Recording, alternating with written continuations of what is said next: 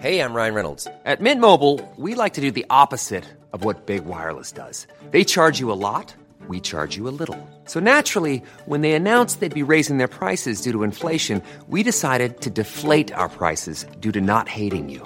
That's right. We're cutting the price of Mint Unlimited from $30 a month to just $15 a month. Give it a try at mintmobile.com/switch. $45 up front for 3 months plus taxes and fees. Promo rate for new customers for limited time. Unlimited more than 40 gigabytes per month. Slows full terms at mintmobile.com.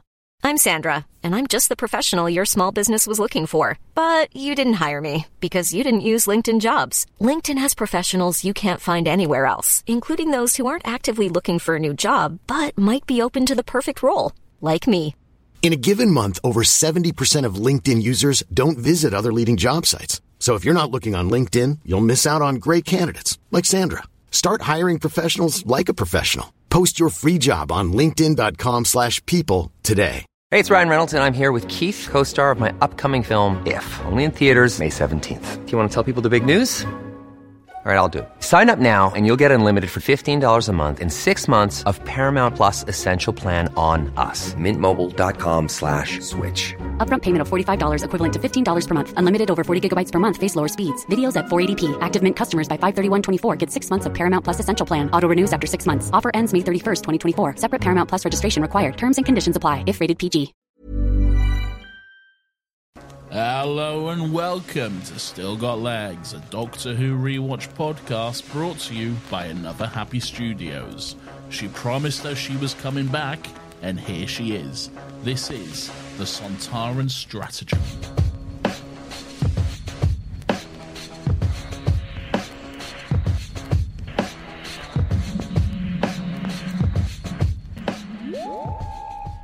Hello, everyone. Welcome to welcome to Docky Who. Welcome to Still Got Legs, the only Doctor Who podcast in the world. My name is Nathan. I'm joined, as always, by Lawrence, and this is a Doctor Who podcast.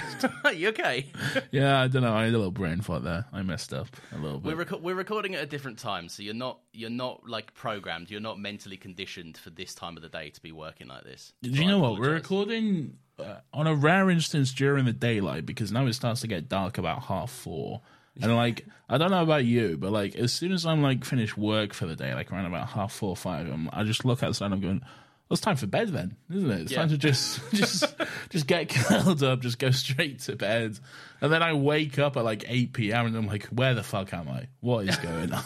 What mistake have I made here today? Is this the morning? What is this? Yeah, I'm so confused. I've traveled through time and space, much like we have to bring you this lovely episode of Still Got Legs, where each week we talk about and discuss an episode of Doctor Who.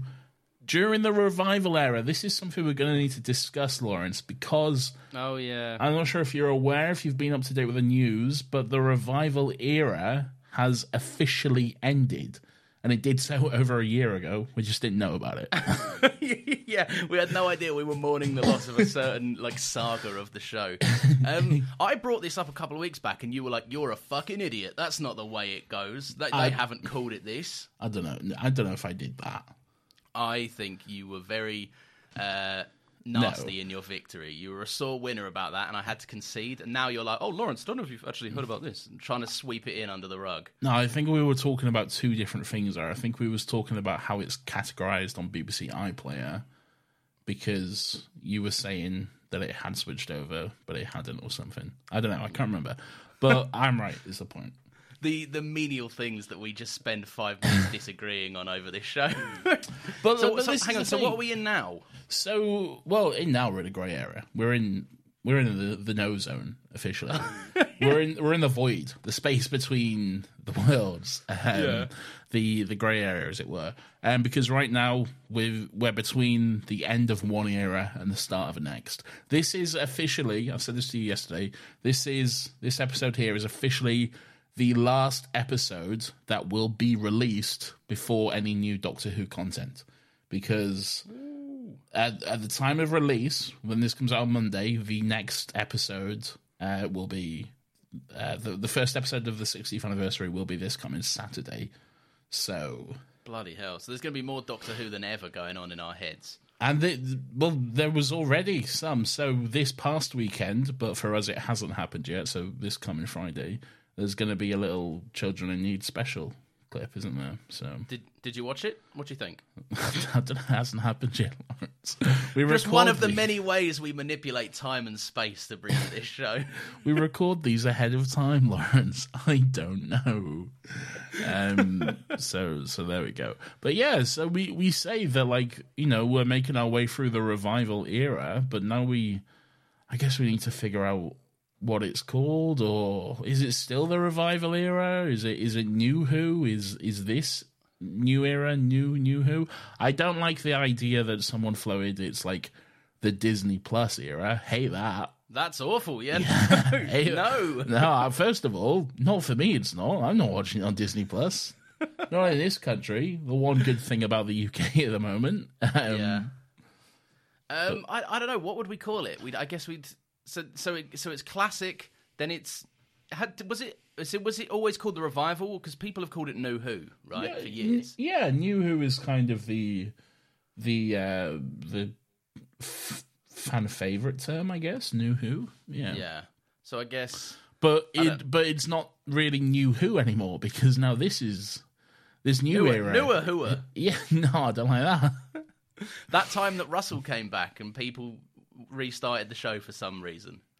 But look, all of us, we all need to have a meeting and collectively decide what is the best option, so we can figure this out.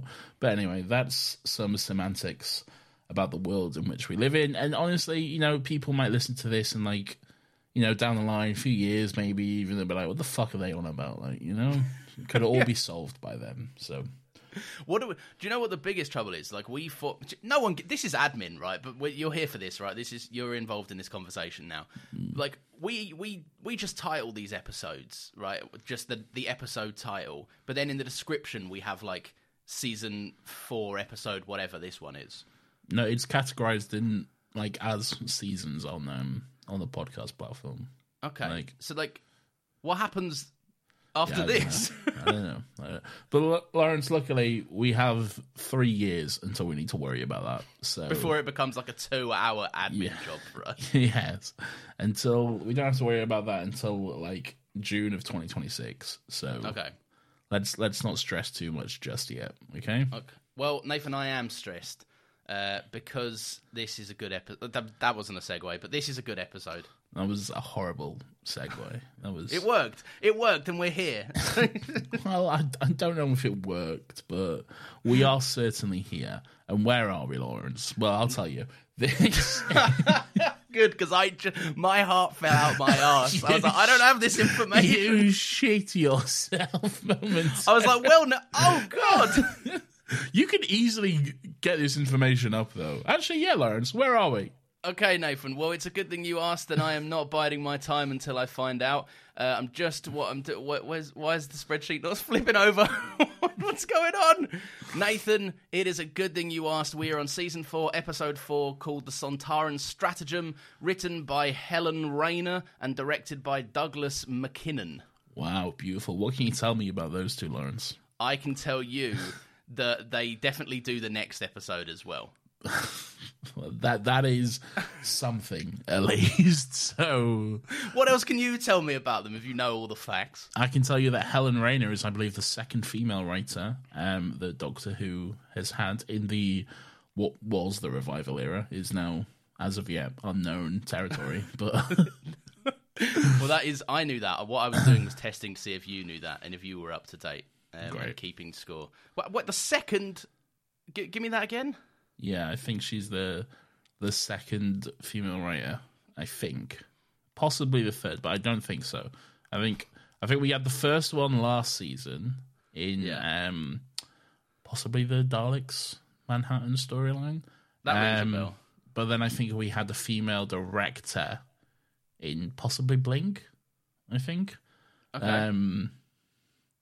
Yes, and I think this is the second female writer we've had. So still a real poor show. Yes. It is going to stay a real poor show for quite a while. I mean, look, you can see this list here.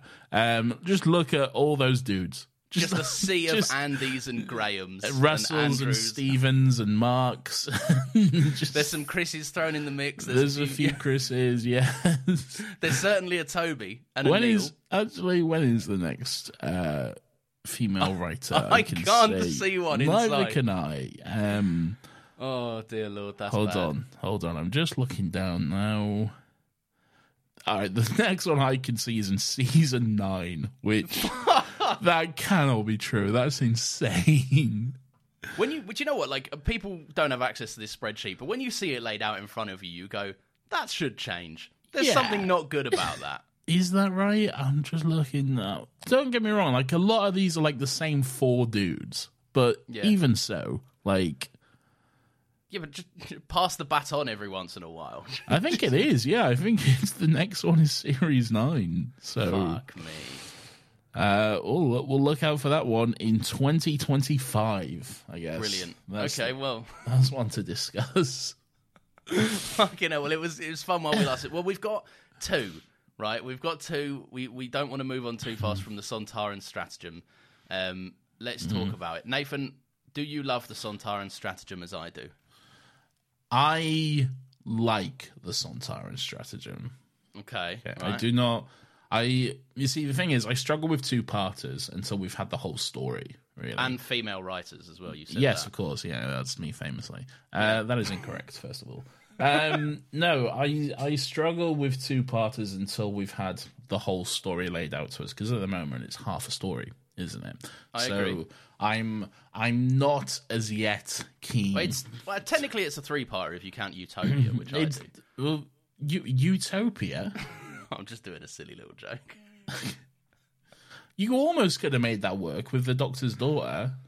Oh, I could have done. Yeah, that's why I was like, what? The Martha trilogy in season 4. Yeah.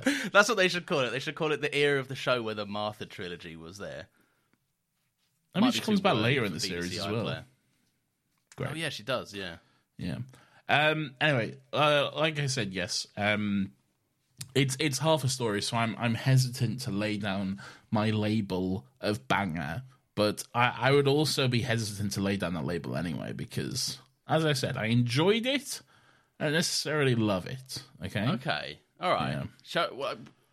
Do you want to hit... I mean, you know my thoughts, but I just... Well, I think... What? No, well, I love it, right? I think this works on every conceivable level. I think this has got like your takes lately are insane. Right, of all of them, of all of the questionable takes that I have, if you could do a survey, this one I'd be on top for. This is a loved episode of Doctor Who. Yes, it's a good bit of fun, I'd say. But you're talking about it like it's the second coming of Christ, saying Nathan, it works on every conceivable level. I don't know if it does. But... I would say that it might not be the second coming of Christ. It is a returning companion. There are fun dynamics with the current companion. There are companion family hijinks, a favourite of ours. There's so much companion-related content. No, yeah, exactly. And also a great villain, like a really just interesting setting. There's like a fun threat level established. And... I don't know. I think this is really good, and it's like a little bit of a mystery. It unfolds as it goes along. That's most episodes of TV, but like it works really well. It starts with like a little cold open, leaves you wanting more. I love it.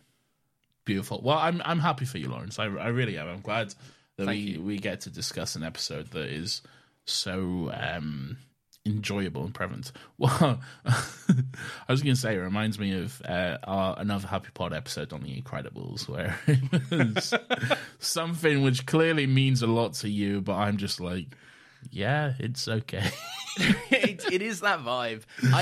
But like, if I was going to put on an episode of Doctor Who, there's a high chance it'd be this one. I've seen this episode a lot. See, if I was going to put on an episode of Doctor Who, just any random episode, this would be pretty low down in ones that I would pick out.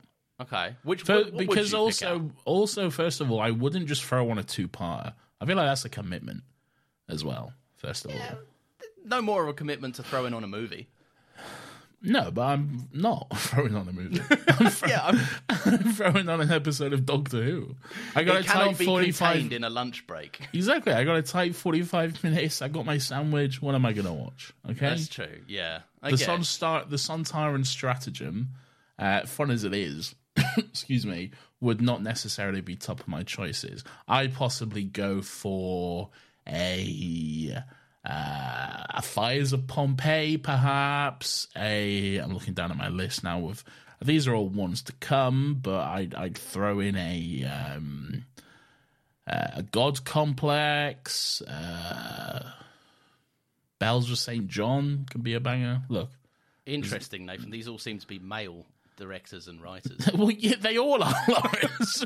Well, I'm just, I don't want to put you're not on the wrong side of history or anything, Nathan. I'm just saying it's interesting, is all. No, I would actually throw on. Oh, would you? Yeah, I would actually throw on Series 9, Episode 6, The Woman Who Lived, written, of course, by Catherine Tregenna. So. You're joking that it's called The Woman Who Lived. Yeah. Well, and they were like, we got to get a woman in for this one. Well, no, the one before it is called The Girl Who Died. Okay. And that is technically a two-parter.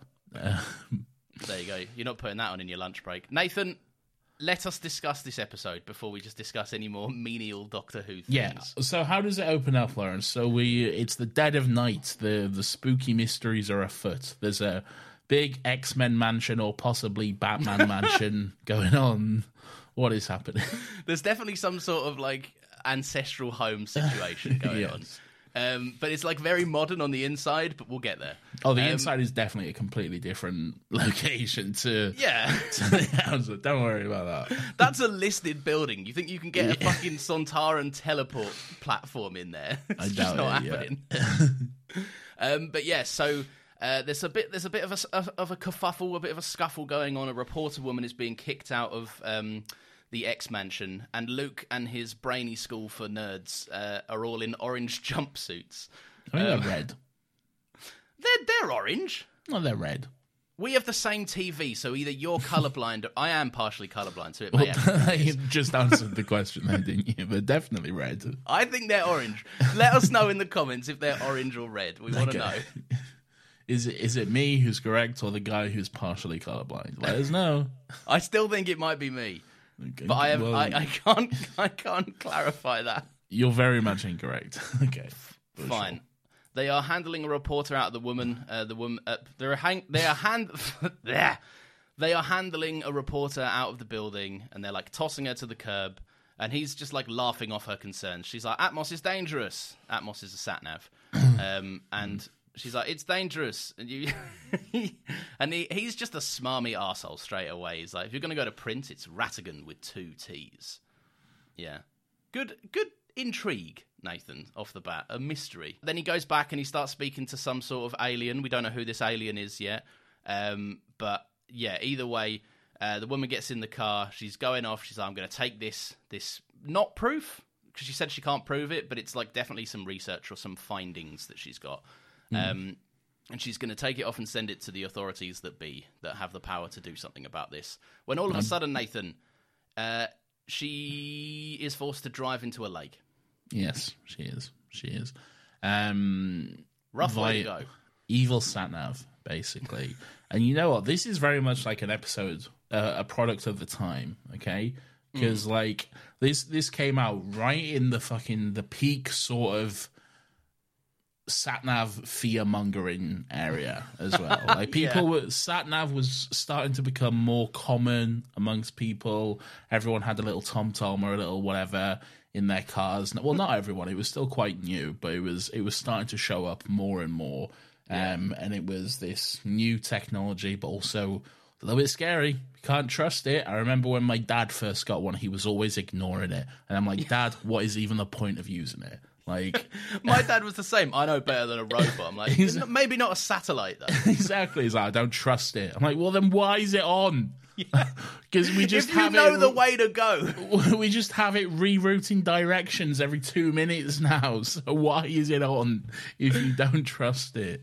Take a U-turn. Just echoes in my childhood of my dad going the wrong way, and he's like, "I know what the fuck I'm doing. Thank you very much." Yes, so there we go. So it's peak sat-nav fear area. So it's possibly the perfect time for this sort of episode to come out, and it's a good sort of premise, the evil sat-nav kind of thing, and there is something sinister about like the way it's like saying you have reached your destination just over and over again as she like is hurtled towards her death in Cardiff docks. They do the same thing that, like we were just saying, our dads do as well, where it's like, you have reached your destination. And she's like, I don't fucking think so, mate. And it's like, this is of use to no one. Only she has more right to be doing it. She's not like our stubborn dads who are just like, I could have got there faster. It's like, oh, could you? That's why it was on. Never trust a robot, never trust a woman. That's our dads. Never trust a woman robot, especially. Oh, goodness. They're of a different generation. yeah, we're very much more evolved than this. But yeah, no, I like that. It's a good little setup. You're right. We'll get into more of like the concept of basically putting a weapon in 800 million fucking devices across the planet. I just think that's very, very cool stuff. But after that, after we watch a woman drown, we're then treated to a bit of a silly scene. Donna is flying the TARDIS, or trying to fly the TARDIS. Well, I believe we're treated to the opening titles of Doctor Who. Well, I would think you're wrong. Let's go to the tape. We have to get... The Doctor has to receive the phone call first, Nathan. Does it not go, you've reached your destination, and then it's... Are you telling me you have forgotten... Doctor, it's Martha, and I'm bringing you back to Earth. No, I remember that, but it was... When does the wow happen? I think you might be right, actually. I do apologise. Okay. That's okay. I'll forgive you on this one time, but don't let it happen again. Lawrence, don't even try to fucking talk to me like that, because it will not work out for you, all right? Don't even try to wrestle some authority from me, okay? Yes, so... Shut up. So we're in the TARDIS. Donna is flying the TARDIS. This isn't something we've seen as of yet, is it? A companion having a go, basically. I don't think it is. I don't even think Rose got a say in it at all. No. Had a go. And we all know how perfect and amazing Rose was. He never fucking shuts up about her. So Rose can fly the TARDIS with absolutely no prior knowledge of it. I mean, I think she does at one point. I don't think she does. Oh, well. Yeah. It's debatable whether she was at the wheel. I mean, she absorbed the heart of the time vortex, and she didn't press a single control. She did it with magic or whatever, but... I'd argue that's even more impressive. I mean, she just looked at something, really. Is it that impressive? No, perhaps not. No, I like that, though. It just echoes that Donna is way more of a mate than we've seen from any other New Who pairing of Doctor and companion. Like, it's just the Doctor's like, yeah, you have a go on my little ship. Why not? It's fun. There is something funny about 10, first of all, letting Donna, like, slowly learn to fly the TARDIS, but also being extremely worried at the same time. And probably rightfully so. Like, out of all the companions, I'd worry the most about Donna. Like, you know what I mean? Like, I love Donna, but I wouldn't trust her to, like, I don't know, set up a new computer for me or something. I agree. I think Donna is also the person that just like loves life enough to like take off and then assume she's nailed it and she's got it, and then she starts doing twirls and then takes more than a chunk out of the 1980s and stuff. I feel like Rose and Martha might be more attentive to like, oh, I'm flying something that's really dangerous, whereas Donna would be like, check this shit out, no hands. Would you like to fly the TARDIS? What you're asking is essentially would I like to pull a lever. So I can do that here, I guess. No, I'm all right. There's different ways of doing it. You can... How much would I be allowed to do? What's the stress scenario? That depends on how you fly the TARDIS. No, right? it's not a stress... Well, yeah, I guess it depends if you crash into anything, but like... I'm learning to drive currently, and I'm nervous enough driving a car. Yeah. I feel like a TARDIS would have worse implications if I were to crash it. I've never crashed, but, you know. I'll have a go. I think I can learn. I think I'd be quite good. I just want David Tennant over my shoulder telling me I did a good job. Not me, no. I'll figure it out for myself. Fair enough. Nathan, there's a phone call. Who rings the doctor, please? It's our queen, Lawrence. Martha is back. Did you stand up and cheer? I didn't stand up and cheer, but I genuinely did get goosebumps at her. I'm bringing you back to Earth. Did you? It's such a good thing. We spoke about this, I think, with Catherine a couple of weeks back. Yeah. Basically, like saying you can have any kind of cliffhanger, you can have any kind of like cold open that's creepy or whatever, but it just doesn't hit as hard as just Martha going, and I'm bringing you back to it. Like, she knew she was delivering the open sting line there. Yeah, that's true. It is definitely one of those lines which is sort of become iconic and quotable, and definitely a good bit of fun from the show. Do you think the Doctor's quite hesitant to pick up that phone? Because he knows who's calling. Yeah, there's only one person calling that phone, and like the last time he saw her, she was like, "Look, you're all right, but you ruined my entire life. So, like, I need to go."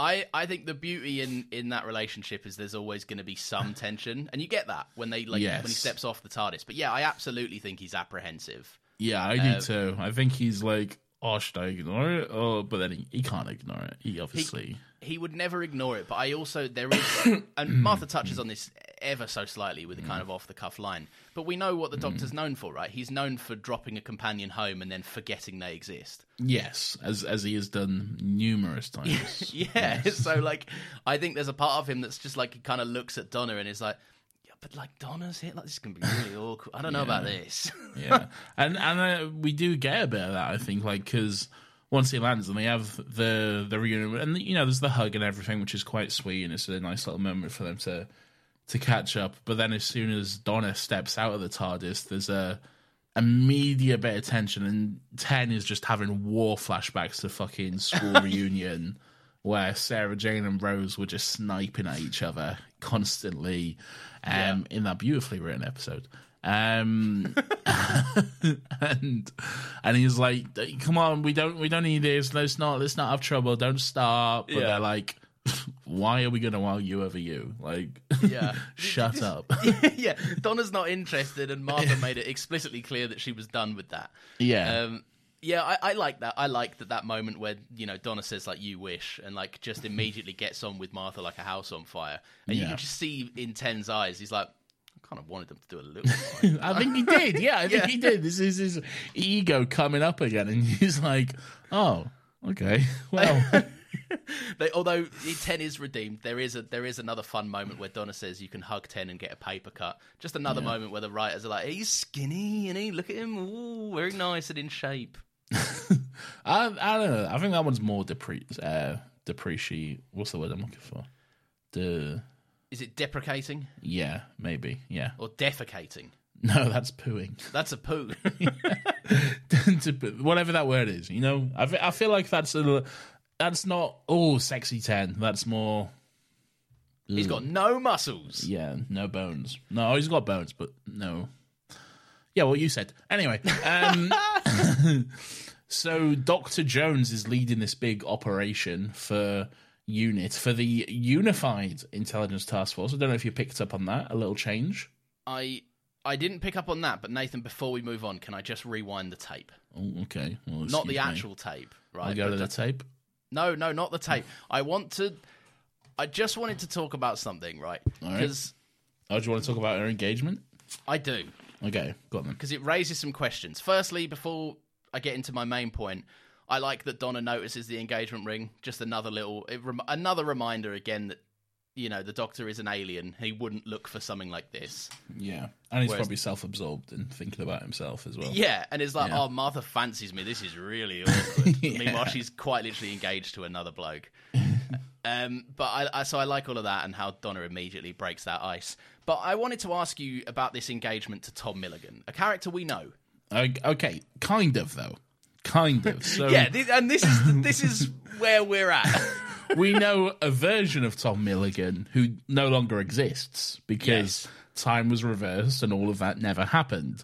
But for Martha, it did. Yeah. So I just want to know how that transpired. Yeah. Because Martha obviously sought him out. It's not like she just went to work one day. Well, we saw her call him at the end of Series 3. That's true. We did. Yeah. I don't know how this sits with me. I think this is... They needed to... I like the fact that... Well, firstly, we know that engagement doesn't really work out. Spoiler alert.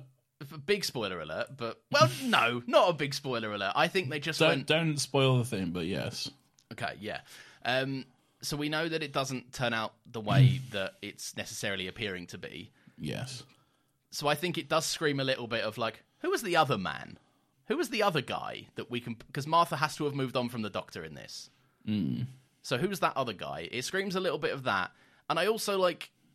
I'm not sure I like the implication that, like, Martha, like, has this just knowledge of this guy. Like, she watched her soon-to-be husband get murdered, Nathan.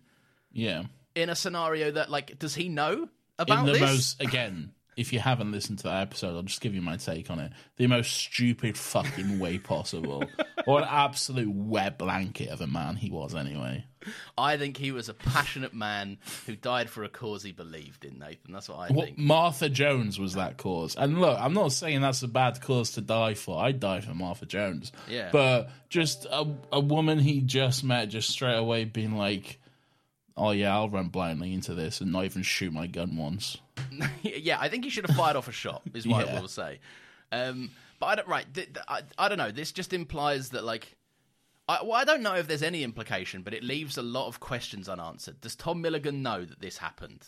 Has Martha disclosed this to him? I don't think she would have, because... It's fucking weird. Yeah, like, how would you... If you just started dating someone and then, like, you know, it's maybe your third, fourth day or whatever, you're having... a glass of wine, maybe you're having breakfast together, and then, you know, over a cup of tea, whatever the conversation, she goes, you know, actually, funny thing. You know, I work with aliens. I don't think she'd be saying that, first of all. Oh, that's true. But, funny thing, we actually met, and you just had your memory erased. We spent, you fancied me for a proper year, and then you died like a fucking idiot. Did you know that? I don't think that'd go down well, to be honest. No, but I also think there is something that doesn't sit well with me in that not being a conversation that took place. I feel like he deserves to know. But how could it possibly be a conversation, though? I don't know, but like enough people, but they know about aliens, right? This is not our reality where you'd have to convince us aliens existed. Right, this version of Earth knows about aliens. They go away at Christmas because they're like, fuck, them aliens are going to be having a knees up, aren't they? They do for now, but that'll change. Yeah, they do get a reset every Doctor. But look, I don't know. I don't think there's anything inherently sinister about it, though. Really, Martha having that information, she's not doing anything with it, is she? She's not like, I'm going to make him fall in love with me because I know that he died or whatever. Like, she's not doing that, is she? No, I guess not. It's one of them things that I've always thought about when I watch this episode and I go, okay. It's definitely odd. I'll give you that. Yes. It is definitely odd, but... Indeed. All right, anyway, she leads an operation, you were saying. Yeah, this is Operation, was it Blue Sky, did she say? Blue Sky, well, she said Blue Sky is a go, Nathan. So she said, no, she says Operation Blue Sky is go, go, go, I believe you'll find. But then she says Operation Blue Sky is a go. Shut the fuck up. She says both, we're both right. No, only I am correct. I see. So yeah, and then we have this moment where it's this big sort of military. I'm hesitant to say the word invasion, but it's like a ground assault, isn't it? Yeah. Well, it's not an assault. It's just we're here. I'd feel pretty fucking assaulted if 100 soldiers ran into my house with armed guns. Yeah, but they're not shooting anyone. That's an assault, isn't it? Like no one gets shot or killed or anything like that. It's a takeover, I guess. It's this. We're gonna look at this building. Yeah, we're here. So anyway. Deal with that. Yeah. Yeah. Should I call my dad and ask him what it is? Dad, the last time you invaded a car fucking Tom factory, that's within character for your dad. He had enough and he stormed the Tom factory. Yeah. I don't know, but yeah. So there's this whatever. Let's say assault on the factory. No, because it's not an assault. Whatever. There's a military thing on a factory. Yes. Okay, yeah. Which for some reason Martha is leading. Yes, even though she's a doctor, which doesn't make sense. Yeah. I don't know. Should we let the medic have a go on this one? the newly qualified medic. Oh, but also, like, seemingly running this operation just means that she goes, yeah, on a walkie-talkie. Yeah, she just says, all right, yeah, let's go, basically. Like, I think it's probably more to do with the fact that, like, she's got experience with the doctor and, you know, she's done, like, this type of thing. Not this type of thing, but, you know, she's done all kinds of stuff before. She has...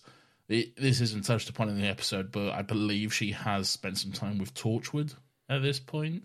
I guess she would have done, yeah. Yeah, so yeah.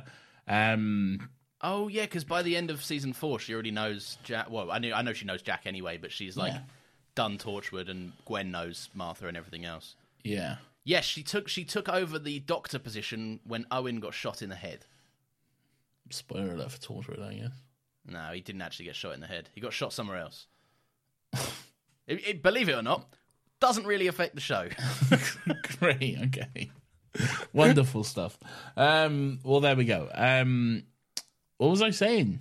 You throw me off with all your Owen here. talk. She's in the factory, Nathan. She's taking control of it. Oh, yes, that's right. So she's leading Operation Blue Sky, and then there's this moment of, like, the Doctor and Donna looking a little bit uncomfortable, which I think is understandable, as, like, oh, sweet little Martha, who we travelled about in time and space with. She's a lovely person. We had some great adventures, and now she's like, get on your knees to, like, these factory workers as the whole unit task force just come in and just, you know, get everyone down to the ground. It's a bit like, oh, I don't know about this one, Chief. It's like, as an audience, it does seem like a part of a character departure, but then I think that is, like, touched upon later. I do think the Doctor and Martha have a conversation which kind of it lets us in and lets us kind of feel at home and say that, like, this is still the Martha you know. Yeah. But there's certain benefits that living with the Doctor is afforded, can be afforded to a companion, where you live the Doctor's life, you go off and you forget about it. Yeah. And that's not what Martha can do anymore. She has to do the paperwork and she has to hang around and look after people after the fact. Yeah, which I love. But anyway, that conversation's maybe not for a little bit. But what didn't I notice about UNIT? What were you saying? Oh, it's the Unified Intelligence Task Force now, rather than the United Nations Intelligence Task Force. Does that speak to something that was happening at the time that I don't know about? No, I just think the United Nations probably went, hey, maybe we shouldn't have our name on this. Yeah. Just storming factories. Yeah. Yeah, that's fair. It still is the United Nations, like, in universe. It's just it's not called it, I guess. Yeah, the actual UN were probably like, Yeah, that's generally what I think happened. Like, the actual in real world, the actual UN were like, yeah, maybe don't put. Well, this is the first. This is the first UNIT appearance in the revival, so it probably was. They probably just went, let's tie a shit around this now. That's not true. That is. There's been so much. Are you mad? All right, no, but it's the first we've seen them shoot a gun from a building somewhere else. What's the Valiant, Lawrence? Yeah, but there's no unit there, though, is it? That's just all the guards were UNIT. Were they? Yeah, I thought they were just guards for the Valiant. The Valiant guards. The Valiant is UNIT. Oh well. Whatever. Do you reckon there's any of the old guards still on staff? And Martha's like, you don't remember this, but you were real nasty to my family. They would remember it. Oh, they would, yeah. Yeah. Just some awkward break room meetings. Yeah, the Valiant was ground zero. Anyone on board the Valiant remembers. So there's a couple of Valiant guards that are like, oh, Martha's running point on this one. She always gives us the bad shifts because of that time we tortured her family. I just remembered. We'll see the Valiant next week as well. So there we go. There we go. Beautiful stuff. So this isn't the first time we've seen the unit, you idiot. Okay. Is it the first time we've seen this little snivelling loser of a major or general? It is, yes. Yes, it is. Yeah. What a little nerd. Yeah. I guess. He's I don't know. He just. There's something about him. I don't like him. He looks like a snivelling little loser. I mean, he's all right. He's fine, isn't he? He's just a little. I do like that. Straight away, he's like, "Oh, doctor, sir," and giving him salutes, and the doctor's immediately like, "Oh, I don't like this. Stop this right now." And then like the general guy seems to get a chip on his shoulder about that. Like as the episode goes on, and he's like, he starts to give the doctor shit like. Because then the doctor's later talking about like how he has a gun and he's a soldier and all your bad news and all this type of stuff. And he's like, I'm just doing my job, sir. And just, he gets weird about it. But fair play the doctor's like, I'm not bringing my TARDIS to the front line. And he's like, oh, so you do have a weapon then. So I guess it's not all so bad. One rule for the doctor, another for me. TARDIS isn't a weapon. No, but he sees it as that, doesn't he? He's he would. He's a big blue idiot. He's the time, whatever. I don't care. I do like it when Donna gives that guy a bit of shit. She's I can't remember what she's saying, but she's like, "I'll have a salute." Go on. Oh yeah, and she's like, "Oh, and it's Donna, by the way, since you didn't ask." Yeah. It's true. It's true. Like I don't know. I guess. I mean, I don't know. Maybe there's something in there about like. They just ignore the companion, but then Martha is also there. So, like, they don't ignore the companion. I don't know. It's saying something about how they just don't value certain people when they're next to the Doctor. Yeah. I think they kind of possibly missed a trick without maybe... I understand it's like a new time or a new era of the show at this point and stuff, but, like, UNIT was such a big part of the classic series and, you know, the third Doctor in particular and...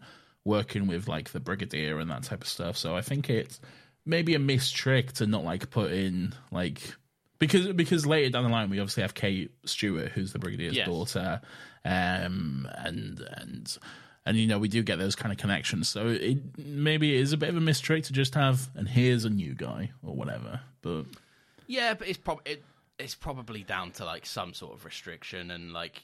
Scheduling because like it's hard to just get that guy, isn't it? That one guy. I'm not even necessarily saying like get the Brigadier himself, but like I don't know, someone who knows him, or I don't know, just it'd be cool to have like an older guard, maybe a young guy calling the shots, but an older guard that's like, you're the Doctor? Fuck, you look different.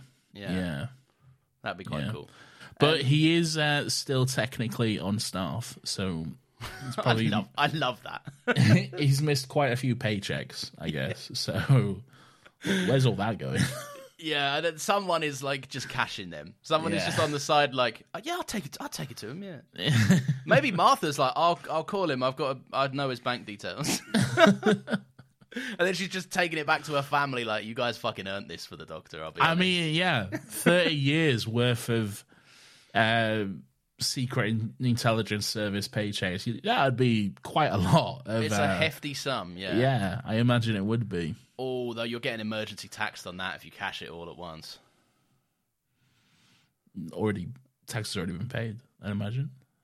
Yeah, I guess so. It's wages, isn't it? Of course. Yeah, it's wages, so... Decent. All right, nice. Yeah. Go on then, Martha. Embezzle that money! They're looking around the factory, Nathan. This is a scene that I particularly like. They're looking around the factory because they're all investigating the Atmos. I was about to say Atmos system, but luckily I stopped myself before a certain man got incredibly cross. But they're investigating the Atmos things, the like and how they work. They found no alien traces in them, and I would say that looks accurate because the design is very big, very bulky. And bigger than a regular sat-nav was at the time. Excuse me. Are you talking about the actual thing like that goes like on the bottom of the car, or the? Yeah, they stick it on the bottom, don't they, or something? Yeah. Well, people didn't have those. No, but how does that work then? It just integrates with any car UI ever. I guess, yeah. just suddenly, someone's fucking like 2003 Skoda is just souped out to the max. I mean, it's alien, Lawrence, isn't it? It's true. I shouldn't ask questions about it. It's not real, and it's alien, first of all. So... It's true. I like... actually, no. Before we get all the investigation stuff, we touch in on two soldiers, Nathan, who are going about their job seeing what's up. Two absolute fucking idiots. Just roaming about the corridors, having the time of their life. And then one of them seems a bit of a prick. And he's just like, look at my gun, let me in, or whatever. That is certainly someone that we will discuss briefly, but also someone that we will talk about later. Beautiful stuff. I can't remember what happens to them. They walk into the room. There's two guys that are like, this is out of bounds, and then they just decide to try and like ridicule them. Like, you've got a gun and you've got authority, just ask them to move and like, or just walk past them. But he's like, listen, you idiot, and just start like, I don't know. They give off the vibe. One of them gives off the vibe of like, I joined the military because I can do nothing else, and the other one gives off the vibe of like, I peaked in high school and I played rugby up until the moment I couldn't, and now I'm a soldier. This episode, like, this is UNIT we're dealing with, so this isn't just your average run-of-the-mill armed forces or anything like that. Yeah. UNIT's specific fucking directive, mission, whatever, is to combat alien threats, okay? So you'd have to have, like, sort of the basic understanding of that type of shit, all right? But, like, these two and Martha herself both talk directly to these factory workers, and these are clearly the most hypnotized motherfuckers you have ever seen in your life, okay? Yeah. Like, they're like, hello, I came to do work. Just like staring. He's not blinking, staring into the middle distance. Like, you take one look at that bloke and you're like, oh, something's going on here. Like something, but it's never questioned. They're just like, well, no. To be fair, Martha does question it, but after a little bit though, like, after talking to him for a bit of time, I do like that the Sontarans have just put no thought into this hypnosis. It's just like, oh, and also, like, if anyone asks you about this, like, we're totally fine with you just letting them know. Yeah, just give away the whole plan as well. Like, why not? How many hours a day do you work? 24. Yeah, so, you can tell them. There's nothing wrong with that. Yeah. Maybe they just look at, like, the human, like, span of a day and they go, yes, they probably work 24 hours a day. Let's just say that. I kind of like that, though. I think that's Sontaran's been a little bit dumb and not necessarily... Oh, not even dumb, just alien, really, and not necessarily understanding human stuff. Well, they don't have, like, downtime, do they? Everything they do is about advancing a war and everything else. Like, that's their entire deal. So if they're, like, they probably don't understand the concept that humans don't work more than 8 hours of a 24-hour day, and they're like, what? Yeah. We do. It's true, yeah. Yeah, sure. So those guys get hypnotized and then whatever. What else happens? So that's when the kind of investigating is going on, and Martha and Donna are kind of having a little look around. Well, no, I say the Doctor and Martha are having this chat. This is where we get that point where, you know, the Doctor gets the arse that guy's got a gun. He kind of walks off. Martha's kind of has a go at him for being a bit tetchy and a bit, you know, like, this is, I'll bring you into my work and you're being a knob. Yeah. And again, I like the fact that, like, we spoke a lot about how when Donna joined the team, she was very much just gave it back to the Doctor straight away. And that's the kind of role we see Martha step into. Like, the first thing that the Doctor does, she doesn't agree with. She gives him shit for it, which, you know, I just like that when they bring her back with, like, it wasn't empty words at the end of season 3. She really has moved on, and she really won't handle and take any of this shit anymore from him. Yeah, definitely. She definitely has progressed as a character. And, you know, she's not just been sat there in, like, stasis since the end of series 3. So, yeah, it's good to see that progression from her.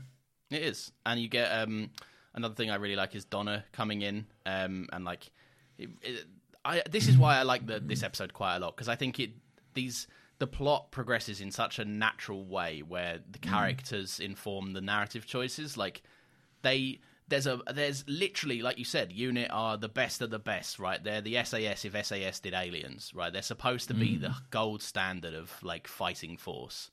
Yeah. And they're all just walking around being like, let us into this room! We want to go into this room, please! Yeah. And then none of them think to do the busy work. Donna straight away uses her temp skills and just is like, do you know what's fucking weird? No one has pulled a sickie ever. That is weird as well. It is weird. That is very weird. I love a sickie. Lawrence, you're self-employed. All right? Yeah, back when I could pull one without financially crippling myself, I loved the sickie. I was always like, yeah, no, it's just, You ever tell James that you're too sick to do Caravan of Garbage? No, never. While secretly you're playing Spider-Man or whatever? No. I take to anyone that's listening, I take my work incredibly seriously. That's not true. I know for a fact he's lying. No, Nathan's lying. But yeah, no, I just like that. Like, I think it progresses in such a way that that makes complete sense for Donna. She notices the small details. She's the perfect human companion, because this is the kind of shit that just. Hiring for your small business? If you're not looking for professionals on LinkedIn, you're looking in the wrong place. That's like looking for your car keys in a fish tank. LinkedIn helps you hire professionals you can't find anywhere else, even those who aren't actively searching for a new job but might be open to the perfect role. In a given month, over 70% of LinkedIn users don't even visit other leading job sites. So start looking in the right place. With LinkedIn, you can hire professionals like a professional. Post your free job on linkedin.com/people today. Hey, it's Ryan Reynolds, and I'm here with Keith, co-star of my upcoming film, If, only in theaters May 17th. Do you want to tell people the big news? All right, I'll do it. Sign up now and you'll get unlimited for $15 a month and 6 months of Paramount Plus Essential Plan on us. MintMobile.com/switch. Upfront payment of $45 equivalent to $15 per month. Unlimited over 40 gigabytes per month. Face lower speeds. Videos at 480p. Active Mint customers by 531.24 get 6 months of Paramount Plus Essential Plan. Auto renews after 6 months. Offer ends May 31st, 2024. Separate Paramount Plus registration required. Terms and conditions apply if rated PG. Wouldn't occur to the Doctor. Exactly, it is that human element, which is why the companion role is so welcome and necessary at times. Because you're right, this just would not occur to the Doctor, and I think maybe that's even speaks to maybe a little bit on how Martha has changed as well, as how it didn't necessarily occur to her. Perhaps maybe she has become because we do touch on it a little bit at the beginning of the episode, like Donna saying to the Doctor, "Is that what you did? You turned her into a soldier." And she has definitely progressed in some steps and made some positive changes from when we last saw her. But then there's other changes as well, and is that necessarily for the better? And this is all stuff which is again touched upon later in the season, but this is a running theme basically. I think that she's developed an agency for herself and independence aside from the Doctor. And of course, now she has kind of operating freedom to handle these threats in a way that she would want to approach them. Yeah. But there absolutely is an element of regression there, because for every relationship, the Doctor, for every companion and Doctor relationship, there is an element of they work best as a team. And when Martha kind of progresses outside of her role as a companion and takes on more of a leadership role, I think she does lose an element of that kind of ingenuity and I don't know, tactical thinking, because she's now concerned with being the Doctor and seeing the bigger picture. I think it's interesting how often when we get a Doctor companion duo, it's often the case that the companion will help the Doctor become a little bit more human, whereas it's often the other way around. With the companion, they'll often lose a bit of humanity by the end of their journey. Yeah, interesting. And this is Martha and Donna's home turf. I know the Doctor knows Earth very well. Yeah, but you have to think, when the Doctor takes them to planets, he knows stuff about that planet. He knows what's going on. He knows that the Ood sing, and that's how they communicate, and everything else like that.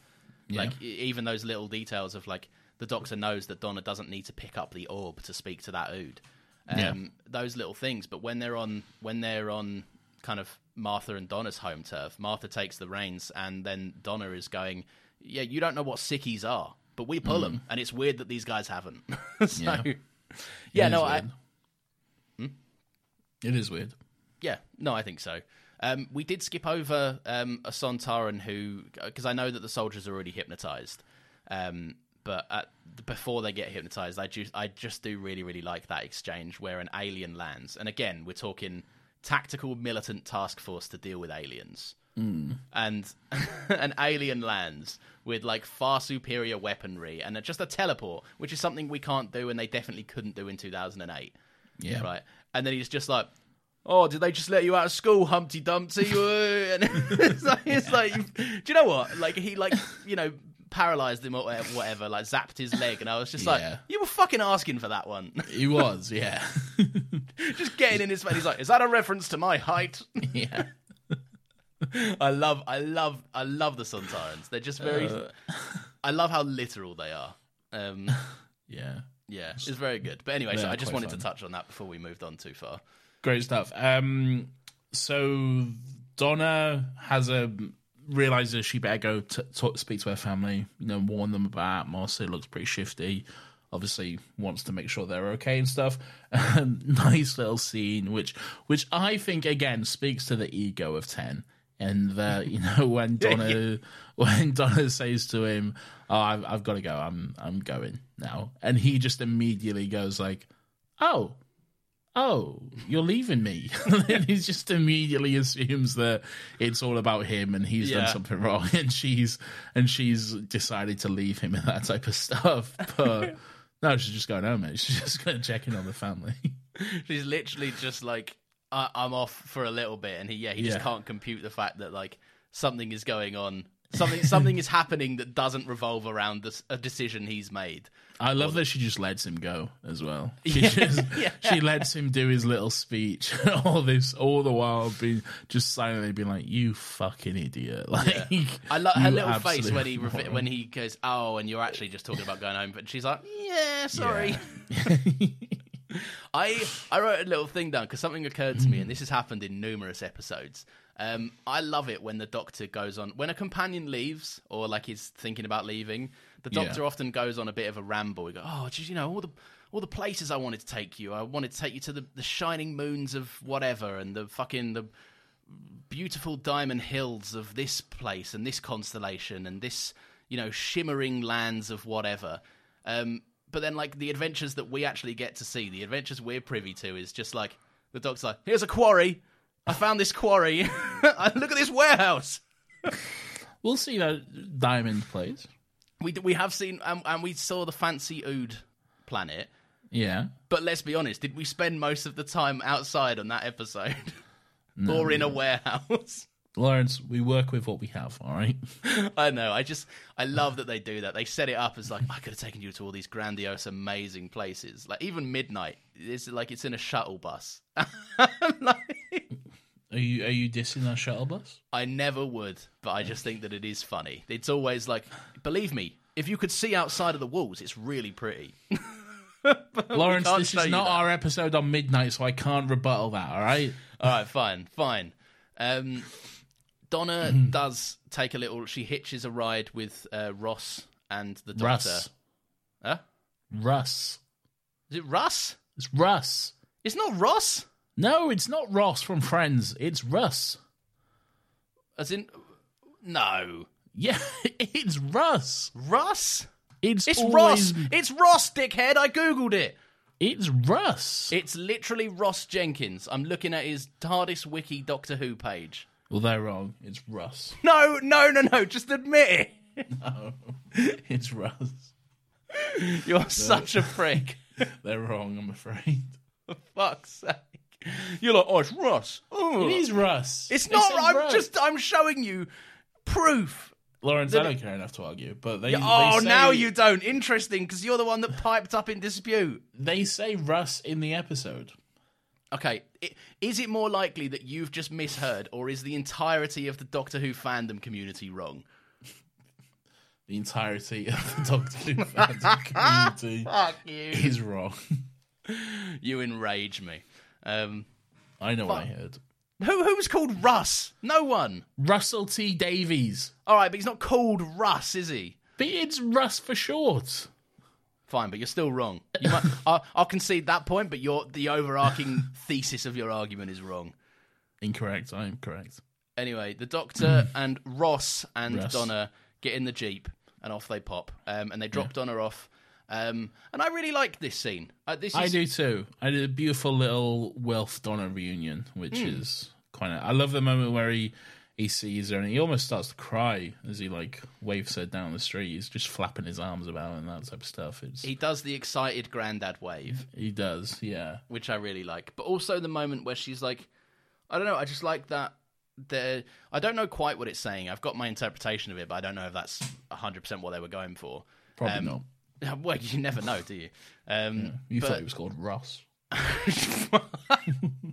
I like Donna walking down the street. I like Donna kind of having these flashbacks of like all these amazing things that she's done since the last time she was on that street. And I like, I don't know, I think there's an element of like Donna's always assumed that her life, and she's been, I mean, maybe the assumption has come from Sylvia repeatedly telling her this, that her life has just not amounted to anything and she's not made any impact or difference. So she doesn't do anything with her time.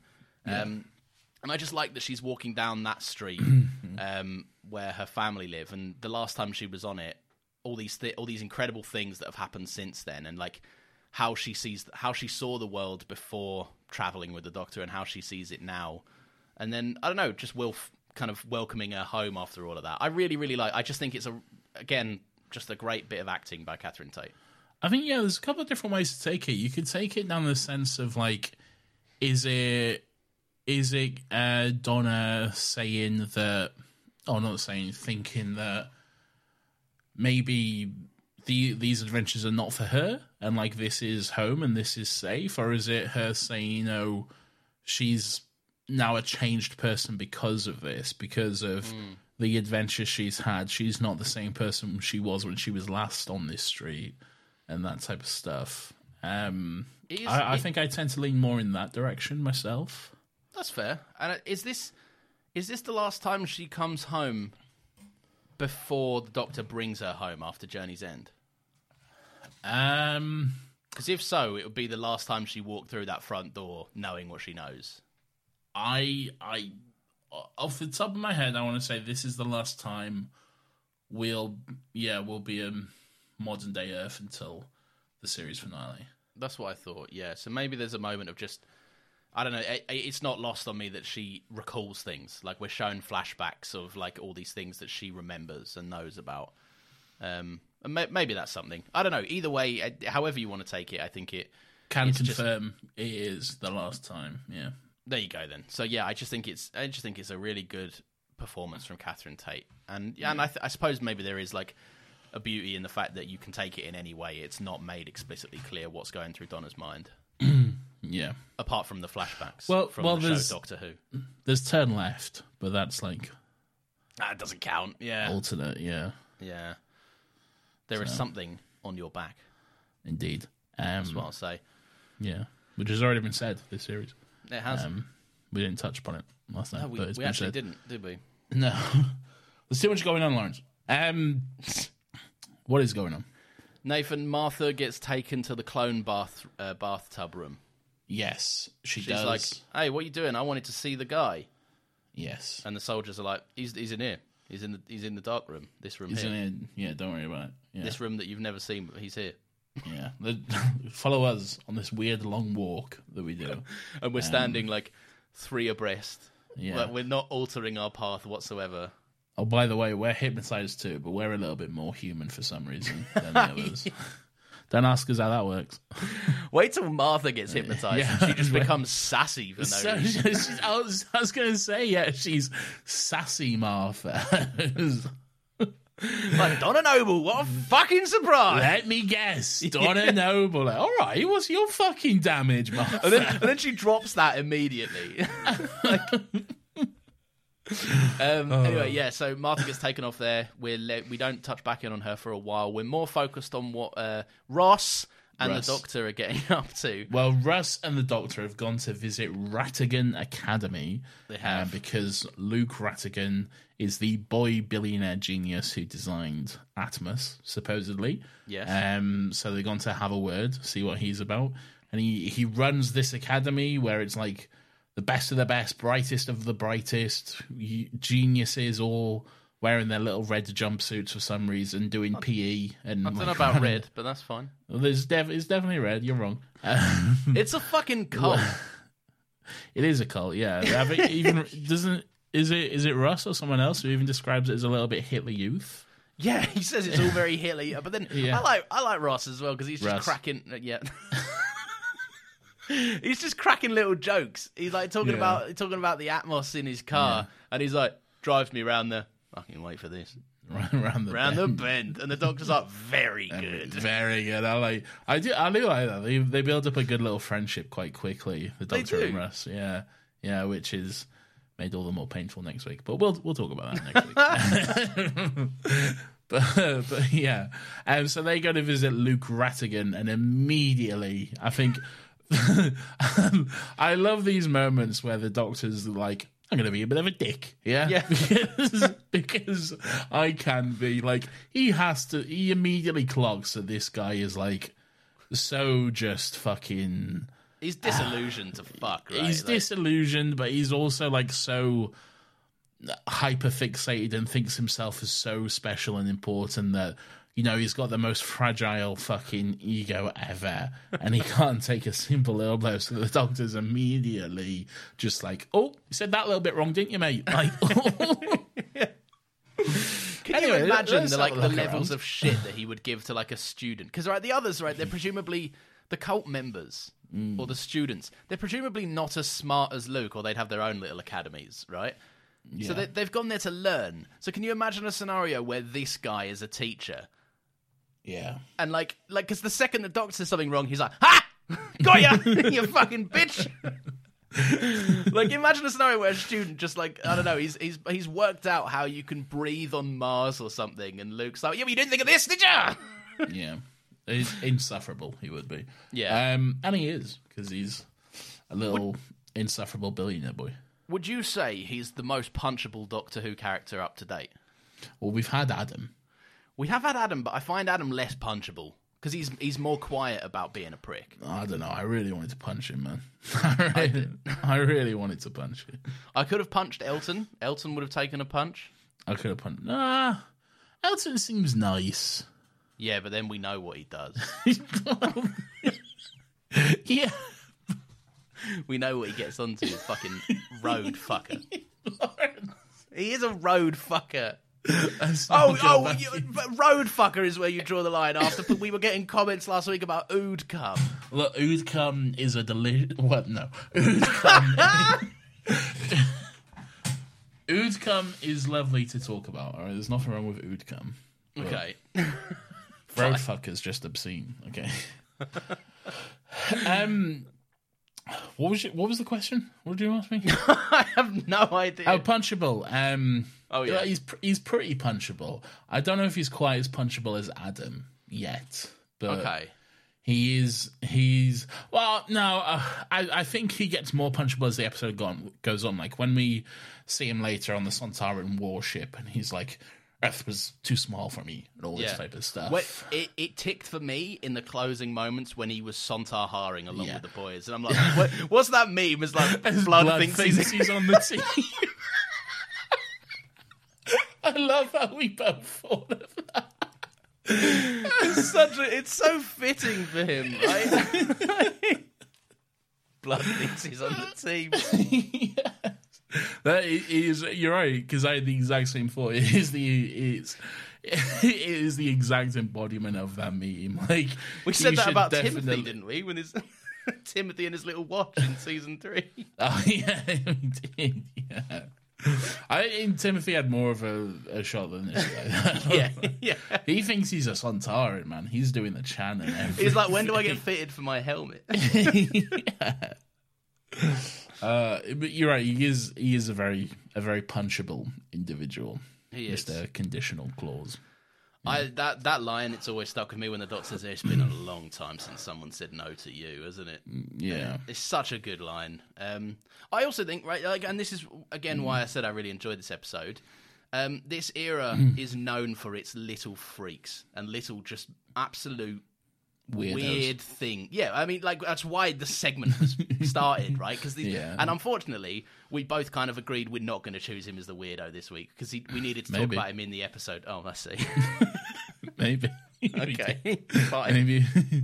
I don't know if a formal agreement was ever struck. So. But he's a fucking weirdo. Like, he is literally a little freak. He is. And I think that this episode is this could have been such a boring one-note character that's like, yes, I'm actually like, but the way the actor plays him and like his wide bug eyes and everything else, very good stuff. Yeah. Elon Musk is a teenager, really. Yeah, he's a sitcom actor. This guy, isn't he? He's in a few. Yeah, shows up in a few. He's in Plebs. If you ever watched that, that's the In-Betweeners, but we all have Mormon haircuts, right? The In-Betweeners, but it's like the Stone Age or whatever. Yeah. Mormon hair. Yeah, what are you doing? What is that? Don't know. Nathan, I do think that what I was saying about him though is I do think that you need to have this level of a fucking weird performance because you need to feel how disconnected this guy is from his. What's going on with his people. accent? I don't know. Is he American? The actor isn't. He's very British. But well, yeah, because it's system. It's very American. Yeah. There's a weird American, maybe Canadian twang to his voice. Maybe they've done that thing that Americans do sometimes where they get super rich and then they go, I want some old land. And they come over I want a castle. Yeah. Well, also, what do you make of his general vibe? We touched on this earlier. Not his vibe, his school/home vibe. Oh, it's weird. It's fucking deranged. It's completely fucking deranged. These, like I say, it is Hitler Youth is the best way to describe it. It's got everyone in matching jumpsuits, and they're all like doing physical, like they're all doing like PE. The doctor says, "Is it PE? I got my daps on. He's ready to go."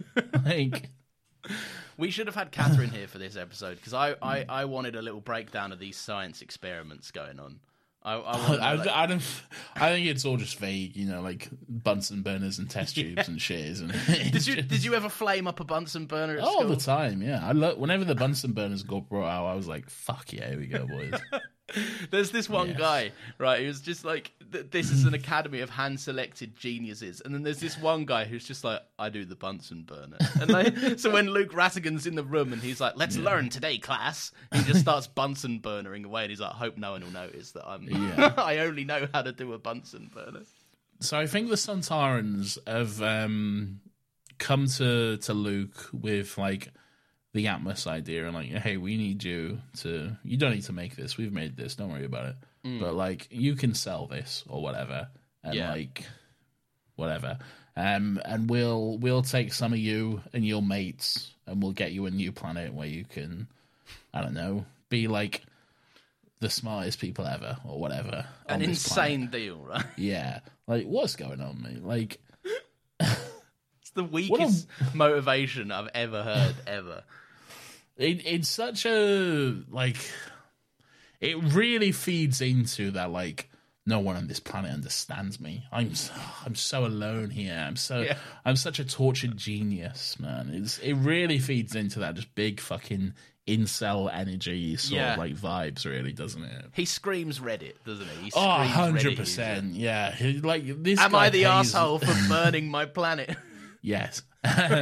This guy, like, he pays for Twitter Blue, man. Like, 100%. Like, yeah. Yeah, I don't disagree. But anyway, yeah, I like so the Doctor, I like it when the Doctor has a set. I like it when the Doctor has a little run around set that he can just fuck about with. Like, Tennant is doing good performance as the Doctor here, just like flicking little buttons on a teleport, picking up a little tennis racket and whatever, and just fiddling with stuff. But I don't know. I've always really liked the moment he teleports onto the ship. And then they all just turn around and he goes, "Oh." It's just a little bit like, "Oh, we have an intruder. How do you get in?" Intruder window. And then the first of two jokes, which Ten will say during this story, which are recycled from previous episodes of the revival era of Doctor Who. Oh, really? When did we get this intruder window? Intruder window was from Mr. Van Statten in Dalek. How did he get in? Intruder window. Intruder window. That was funny. Ha ha ha ha ha. Oh, yeah. So the Doctor just pocketed that one, like... the Doctor didn't even hear it. He wasn't there. But well, not this Doctor.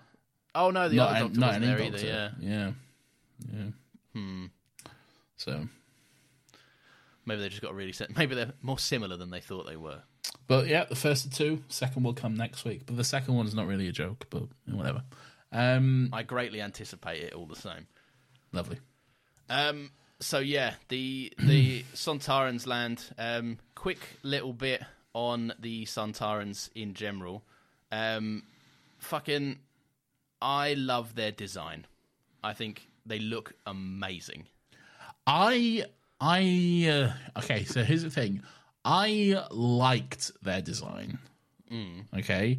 I liked their design. And then it was done better in Jodie's era. Yeah, they had that Flux episode, right? Yeah. And I think that design is so much better. It's much more like the classic design as well. And they do look like a lot more like monsterish and a lot more like ghoulish and stuff. Yeah. And they've gone back to like the black uniforms, which are like more sleek and stuff. There's something about these blue uniform, like the helmet looks cool, but like I think the blue uniform's too tight and skinny, and it's like skin tight, and it's like, look at our abs, which maybe aren't real, and it's I don't know, it's like a really skinny body, but then a really big head, which it's a little bit like two triangles. Kind of converging in the middle, like an hourglass figure. Now. Ooh. Sure. Yeah. It does. Yeah, it does. I mean, until this moment, I hadn't considered it, but it does leave you wondering, like, if they take what do their slobs look like? What do they look like when they're not in their what? Are they what? Huh? What do they what? They're slobs. You not got like a t-shirt and a pair of shorts you wear around the house. I'll just put my slobs on. Oh, I've never heard of it referred to as that. Huh. Nah, it can't be like comfies. Another one. Yeah, that makes sense. Yeah. What do they look like in their comfies? What's their body type? I don't think they're wearing comfies. They're a clone race bred for war. So I think they're just always in their military uniforms, even when they're just chilling, or they're not chilling. They never chill. We do at one point see a group of them going to the cinema. So do we? Kind of. Okay. When they did the 50th anniversary in the cinema, they had like a bunch of like little like short video announcements beforehand. Like you have one with like the 10th and the 11th Doctor telling you like how the 3D works and everything like that, and then you get just like a fun little one of Strax, a Sontaran who comes into the show later, played by one of the same ones from here. Thought I recognised that voice. Yeah, yeah. And he does the whole just like cinema etiquette message, like don't go on your phone, like please turn off your mobile phones. Yeah, all of that stuff, which is quite fun to be fair. But then you see him and all his clone batch in the cinema, just getting ready to enjoy the movie. Yeah, no, fair. But yeah, I like the design. I like the helmet comes off and the flesh. It looks really realistic. Like it looks a gross. Bit wet. It does look gross. Yeah. It looks a bit like, I don't know. It looks like, have you ever like peeled more of an exotic fruit and just gone, that looks fucked? Yeah. There's a moment. Oh, it might not even be this story. I might be thinking of the Sontaran we'll see in David Tennant's last episode, but I don't know. There's always stuck out to me. I can always remember a Sontaran shooting and then like licking his lips and looking really gross as he does it, like he's sexually aroused by the fact that he just is shooting. But I think that might be I know exactly when that is. That is a Sontaran taking aim while the Doctor does his victory lap amongst all of his companions. Yeah. I thought it was the last one. Yeah. So there we go. He's going, yum. But again, same design though. So yeah, gross. I'm going to shoot Martha's second husband. Lawrence, spoiler alert. I haven't said who. It's no one. We don't know who it is. Oh yes, my mistake. And we never will. Nathan, the Doctor. Right, this is a question I wanted to ask you. Okay, hit me. The Doctor stopping Atmos by ordering it to drive into the river, knowing it would contradict his orders. Yeah. My question is, does Atmos have a say in it? Is it an AI? Is it sentient? Because it is being controlled by Luke and the Sontarans, who have told it to drive into the river. But when the Doctor gives it a backup prompt, it went against their orders to disobey the Doctor. That implies it has some level of free thought and will. I think it is an AI of sorts. Okay. A very early form of AI. Yeah. Because it answers, it goes back and forth with the Doctor. Yeah. But I also think that whole scene is quite dumb because it's... That's just a quick, classic Doctor Who quick fix, basically. Yeah. Just a quick one to get us out of this little bit of, danger. And then it's... I do like that him and Russ run away from the car. And it's like, quick, get down, there's going to be a big explosion. And it's just a little... Tell me how you ran out of budget but needed to make it work. Like, I don't know. I think it works. It definitely works. I'm saying I don't know if it was in the script like that, but... It was. I think this it was very well done. This is you being cynical once again. You can't just not let cynical. It is. You can't just let a good thing be a good thing. You're like, no, this was a decision by the studios who were forced to do this. I don't think that is what I'm saying. I'm saying I think it shows I think it's a good decision because it's a funny gag. It works in the episode nicely, and they probably saved a bit of money. I don't think that's what you're saying, but okay. That is what I'm saying. I know the point I'm making.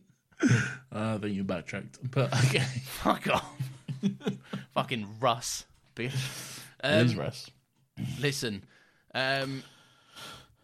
Anyway, Doctor goes back to Donna's house, and that's when he meets the family again. Yes, for a second time. Yes. I love that. A little different dynamic situation going on here. Yeah, it's nice when he sees Wilf and they're like, oh, it's you. And then Donna's like, what the fuck is going on? Like, you know each other? Donna is sat there like, I've been looking for this man for like a fucking year or whatever. Yeah. And then, it turns out everyone knows him. And then Sylvia comes in and she's like, oh, not this prick again. Like, fuck. There's always trouble when you're around. Last time he was here, he was getting fucking killed by Christmas trees and everything. Absolute nightmare. And then we found out that Wilf had Spanish flu during Donna's wedding, so he didn't know what the fuck was going on. So he was like, Wilf had Spanish flu. He was just off in the corner coughing, I guess. The symptoms include that he wasn't written as a character yet. Exactly. But yeah, Sylvia has two of my favourite lines in this whole thing, and which is saying something for a show for an episode that has quite a few iconic lines. But I just love that. The Doctor's like, his sonic makes some sparks out on the car. And then Sylvia just, to herself, because whenever she's on the screen, it's just an endless spew of some complaints and some grievances she wants to air out. And she goes, what sort of Doctor blows up cars anyway? and then Donna goes, not now. And she just waltzes off screen and goes, oh, I should make an appointment. Walks off.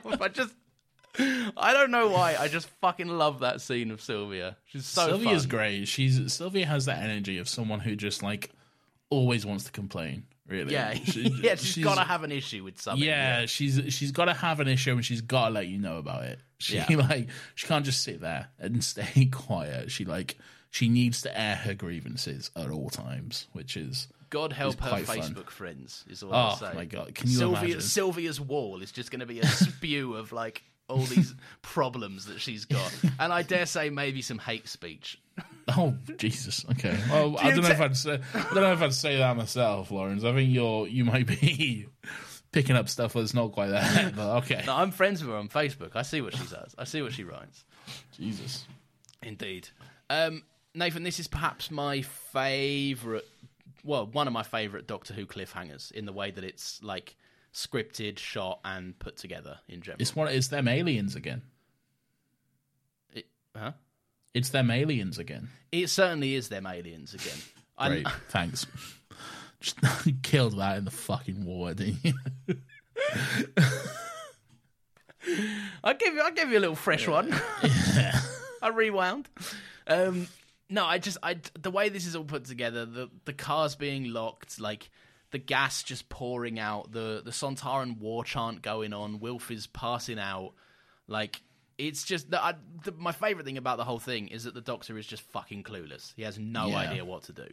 He has no idea how to help, how to stop what's going on. Yeah, it's a moment of like real helplessness from the Doctor, and the Sontaha, and it builds as it goes on and gets quicker and more intense. And Blood thinks he's on the team. It's all good stuff. It's all really enjoyable. I do like it quite a lot. And then that final moment with like Donna screaming Doctor and him just turning around, but like, what the fuck do I do? Yeah. Like, what am I meant to do in this scenario? Yeah. I love that. And also, like, it's just an immediate way to up the stakes. Like, Wilf, I don't know, maybe this is something they had in mind. I can't say how forward they planned this, but like, Wilf has a habit of going and getting himself stuck. Oh, okay. In no way was that planned at this point. I don't know if it wasn't planned. I would bet as much money as I have, which isn't a lot, that is not the case. Okay. I think maybe they retroactively thought it might be a nifty connection. But I'm doubtful of, but okay. They make a point of Wilf is like helping out. Wilf is like, I'm going to see what's going on in here. And then the way it all like, the car door locks and everything, just great stuff. Makes me immediately take it more seriously because Wilf is stuck, and I don't want Wilf to die. I love Wilf. Well, I don't think anyone wants Wilf to die, so least of all me. Yeah, so that's fair. Is there anything else to say before I hit my big blue button? I don't believe so, Nathan. Beautiful. It's blue. Spoiler alert. That's some lore that's never been revealed before. Weirdo of the Week.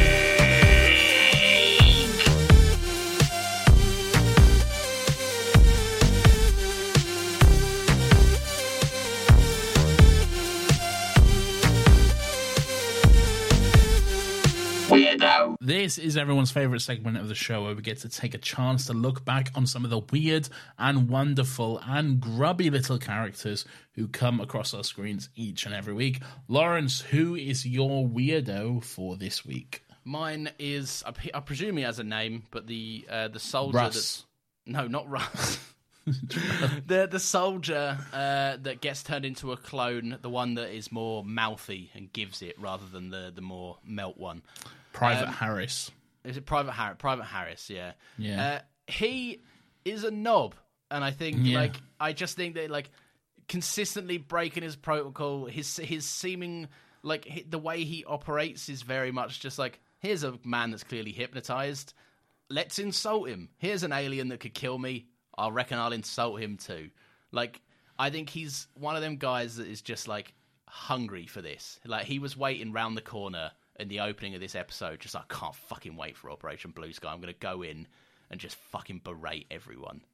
Yeah. And I think he's an oddball, and his partner just kind of, his partner doesn't even seem to like have that vibe. His partner just seems to like put up with him. He's like, I've been lumped with Private Harris, this fucking hell. His partner seems like a wet lettuce. Yeah, but like, I'd prefer a wet lettuce with me than this guy who's just antagonizing aliens next to me. Yeah. But yeah, that's my weirdo. We already spoke about him a little bit, but I just think he is a fucking oddball that just should not be in that environment. Yeah, I mean, he's definitely not great. Indeed. Nathan, who is your weirdo of the week? Well, Lawrence, with an episode like this, I think there really is only one choice for weirdo of the week.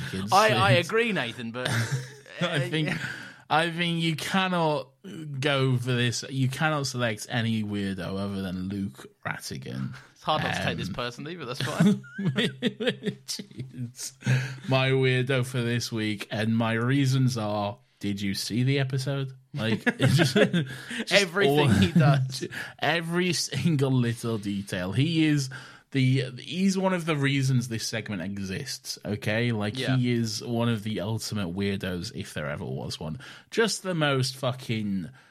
And I think what's worse about it is like we've had weirdos where it's like something completely far-fetched and absurd and something that could never possibly be, but this cunt's real. Like, there are people like this guy, all right? Like, I could name you some names of, like, dudes like this, all right?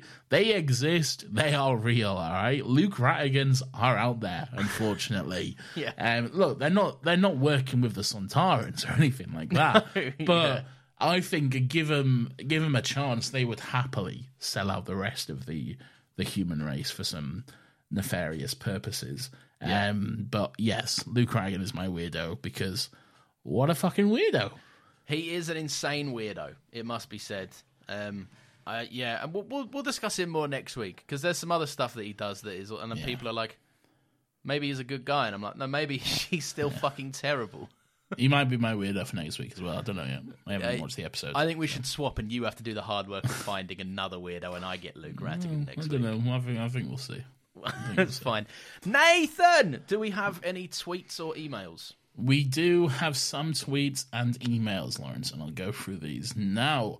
Magnanimous Acorn Holder. I get Hang on. Is that how that's pronounced? This is what I was just saying, Lawrence, before you interrupted me. Okay. Yeah. I was trying to figure out if that is correct. So thank you. RTD realised the benefits of giving the Ood some writing, which did them justice last episode, and graciously decided to give Martha the same treatment. Crazy how Martha is objectively doing better now she isn't stuck with the doctor in his mopey.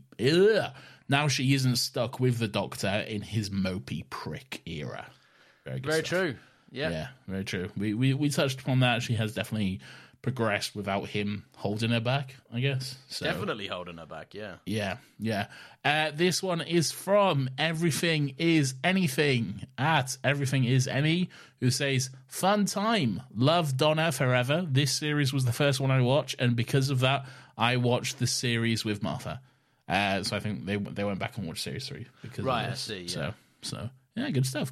I'm always happy to hear people getting involved and checking out more of Martha, so that's great to hear. Indeed. Greg Cactus Face at G Cactus Face. Oh, the main event on Twitter, and says the Atmos system provides incorrect advice to the experienced drivers, which leads them to failing at driving/navigating. When a coach provides incorrect bowling or batting advice, it also can lead to the downfall of even experienced athletes' sporting endeavours. It cannot be argued that is true. I don't know if the Atmos is like they get bad ideas. The Atmos is like, you should turn left, and they're like, now I'm a bad driver. I think the Atmos is mostly enforcing that upon people. Are you saying Greg is wrong? I would never say Greg is wrong. Sounds like you're saying Greg is wrong. So no, I would never say that. Thank you very much, Greg. Thank you very much, everyone else. Have we got any emails? We do have an email, Lawrence. I will pull this up now. I'd like to start the review. Okay, so sorry, this is from, I should say this. This is from Sam Coney Beer, I'm going to say. Okay. Coney Beer. And this, it's from Sam. I'd like to start the review by saying Lawrence's take on the Ood transformation in last episode is indeed an absolutely dog shit take. Well, we found Nathan's old account. No. Not a certified banger, but a solid and grubby outing of Docky Who, and a great reintroduction to my favourite potato dwarves. Ten is in full swing with his tenisms, like intro the window and stole the knot, so non-defeated, but never mind, and showing that he is still a fuckboy with thinking Donna and Martha would fight over him. Nice to see Martha. Never heard him referred to as a fuckboy. It checks out, though. It makes sense. Yeah. Nice to see Martha back, but the episode proves again that she deserves better from the writing, because although she's no military leader, she still gets captured and cloned. That's a good point, actually. She does immediately get taken away. That is true. Some lovely moments from Donna and Wilf. Bernard Cribbin's face when he sees Donna coming down the road always gets me. A contender to steal Adam's crown as the Still Got Legs worst weirdo of all time. Luke Rattigan proves that incels have always existed. As someone who is 5'3", I feel I can say he is a grubby little character that shares the Sontaran's short person syndrome. Props to this episode for bringing Dan Starkey to Doctor Who. That's a good point. He plays one of the Sontarans, and he goes on to play Strax. He's great. All in all, a fun episode, despite some of the 2008 sexism and alien racism. Sontar heart indeed. Thank you, Sam. Thank you, Sam. I actually spoke with Sam a little bit earlier this week. He got in touch because he wants to send us something. He asked if we have a PO box. We don't, but we've arranged something. So So we'll look out for that, and thank you for Sam for doing that. You don't need to send us anything, all right? No one needs to send us. This is just a silly little show that we do because we like talking about Doctor Who. By no means are we asking for anything like that, but it's appreciated, and thank you very much, and we look forward to seeing what that is. This so is thank you, Sam. your last opportunity, I guess, to guess what it could be. I would say he did include a picture of what it is, but I don't want to reveal that just yet. So if it is that, and if it is, I'm very excited. But is it an entire deck full of like they had the Battles in Time trading card books with the slots? Lawrence, you're not a million miles away. That's all I'll say. Oh, okay, interesting. But hey, we'll see when that arrives. So yeah, that is pretty much the episode. Obviously, next week we have the part 2 to this, the wrap up of this episode, and obviously we have that to look forward to. But until then, take us home, Lawrence. I certainly shall. Thank you very, very much for listening. If you have enjoyed this show, then you can leave us a little review. Please, 5 stars. Oh, Nathan! Lawrence! Nathan, you have to read the review. Lawrence, ask me if we have any new reviews. Nathan, do we have any new reviews? I don't know. I'm going to go check now. Okay. I'll tell you what. I'll just read the. We have quite a few actually. I'll read. I'll read all of them. Here's just a random review. This one is from Rhea Rocks 223. This is one of the best Doctor Who 5 stars, I should say. Lovely. This is one of the best Doctor Who podcasts I've ever listened to. Can't wait to hear more. Thank you, Rhea Rocks. That's very kind. That is very kind. Thank you very much. Take that, Radio Scaro! Yes. Which have somehow become our enemies for some reason. And Who Culture. I've got actual personal beef with Who Culture. You do have personal beef with Who Culture, which we don't have time to get into. No. At official... not at, this is just on the podcast thing, but official Tom H or official Tomb? Official Tom H, I'll say. I did it again. I chose another stupid ape pod. Thank you. Very good. I like that. That review is entitled Fantastic. And then if I have to read out one more, I guess I'll just select one at random. Yes, please do, yeah. This one is called Still Got It, and it's from Jeff Lemon. And it was written on the 7th of November, 2023. A wonderful podcast about a 60-year-old show that goes off on various bizarre tangents at the drop of a fez. A must listen for me every week, especially as this review is read out every week. Yay. All in capitals. Never stop, and we never will. Never ever. Thank you, Jeff. I think that's the third version of that review that exists. Just now, always has to top his laugh. Yeah. So if you do want to leave a review, please go ahead and do so. That's over there at Apple Podcasts or on your other podcast platform of choice. 5 stars, no less, or I'll hunt you down and punch you with my Sontaran boys. Indeed. And Nathan doesn't even have one of them neck holes that you can use to take him down. He would just keep swinging, yeah. So, you can also give us a little follow on Twitter if you like. We are at Still Got Legs Pod.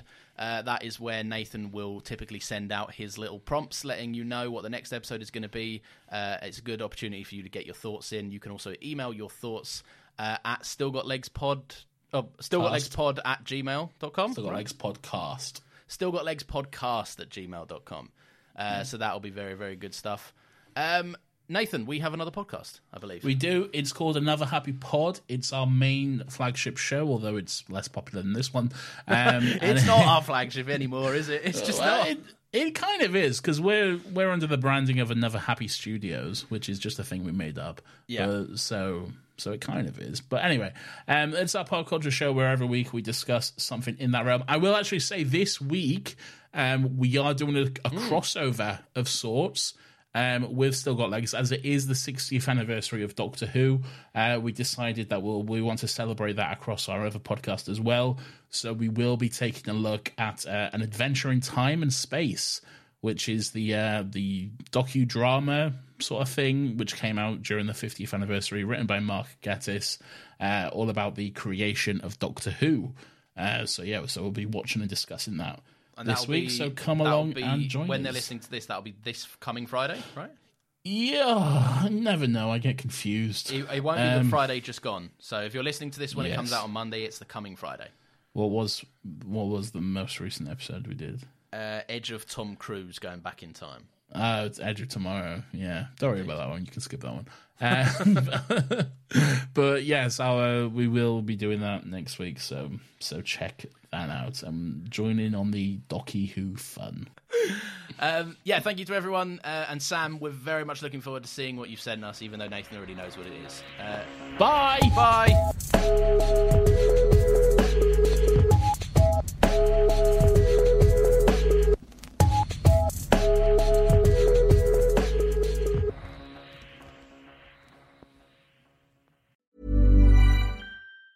Hey, it's Danny Pellegrino from Everything Iconic. Ready to upgrade your style game without blowing your budget? Check out Quince. They've got all the good stuff, shirts and polos, activewear, and fine leather goods, all at 50 to 80% less than other high-end brands. And the best part? They're all about safe, ethical, and responsible manufacturing. Get that luxury vibe without the luxury price tag. Hit up quince.com/upgrade for free shipping and 365-day returns on your next order. That's quince.com/upgrade. Even when we're on a budget, we still deserve nice things. Quince is a place to scoop up stunning high-end goods for 50 to 80% less than similar brands. They have buttery soft cashmere sweaters starting at $50, luxurious Italian leather bags, and so much more. Plus, Quince only works with factories that use safe, ethical, and responsible manufacturing. Get the high-end goods you'll love without the high price tag with Quince. Go to quince.com/style for free shipping and 365-day returns.